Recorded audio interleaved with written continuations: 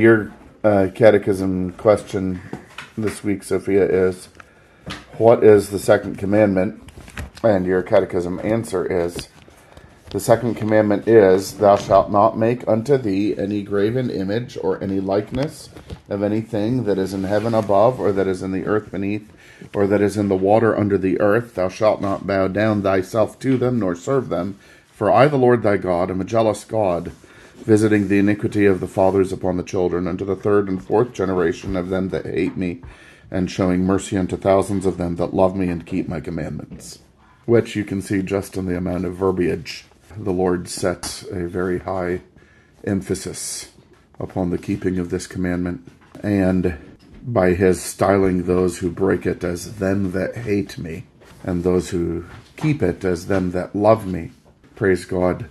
Mr. Griffiths in the catechism class yesterday made the point from Deuteronomy 4 that the Spirit makes by Moses, leading into the repetition of the Ten Commandments in Deuteronomy 5, as I also have taught you and our congregation many times, that God reminds Israel that he presented himself to them not by an image you saw no form, but by words you only heard a voice.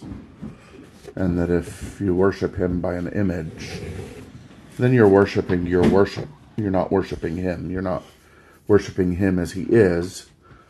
You're worshiping him as you would like him to be, or him in the way that you would like to have him. And so instead of worshiping God, you end up worshiping your worship. So first commandment, you should worship only God. And second commandment, if you don't worship only God's way, then you're worshiping your worship instead of God. Very, very important. And you can see then why he describes those who break it as those who hate him, and those who keep it as those who love him, who actually love to actually have him, rather than those who love to have a way of having him or have an idea of him that is not actually having him, or that is not him. Truly, worshiping any other way is to hate God. And the fact that it's so difficult for us to see it doesn't mean it's not clear or plain or true or obvious. It just shows how corrupt we are in our sinfulness.